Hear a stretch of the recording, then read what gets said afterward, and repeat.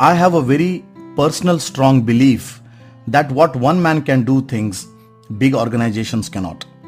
And that's what exactly is the story of Python. Python is a story of simplicity.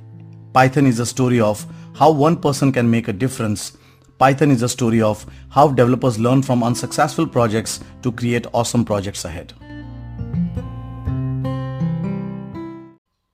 Python was created by a Dutch programmer, Guido van Rossum.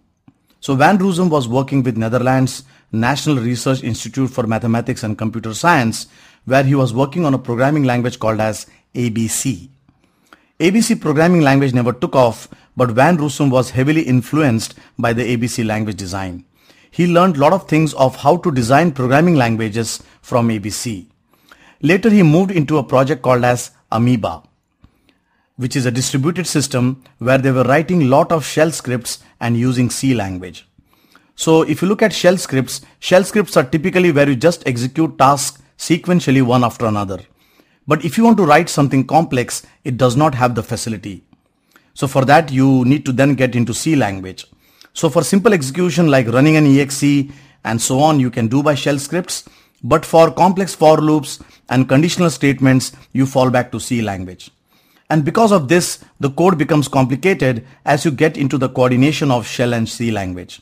So that's where he wanted the simplicity of shell scripts and also wanted the power of C language for complex tasks. This was the main motivation of building Python language.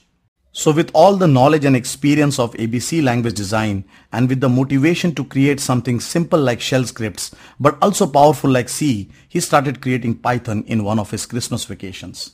One of the big experiences he had with ABC was that ABC had a monolithic architecture. So if you want to code in ABC, you need to use the ABC's editor. You need to follow the rules and structure of ABC. So if ABC cannot do it, then you cannot do it.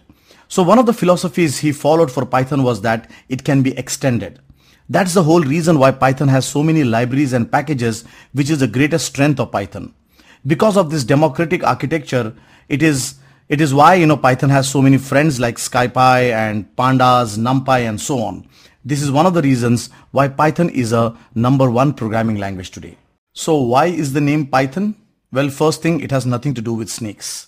When he was creating this language, he was also reading Monty Python's Flying Circus, a BBC bizarre, strange comedy series from the 70s.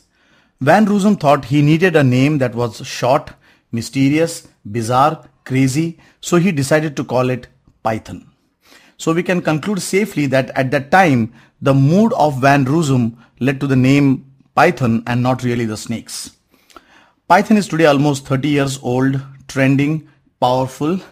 So let's give a huge clap to this great programming language with an awesome history. Thank you so much.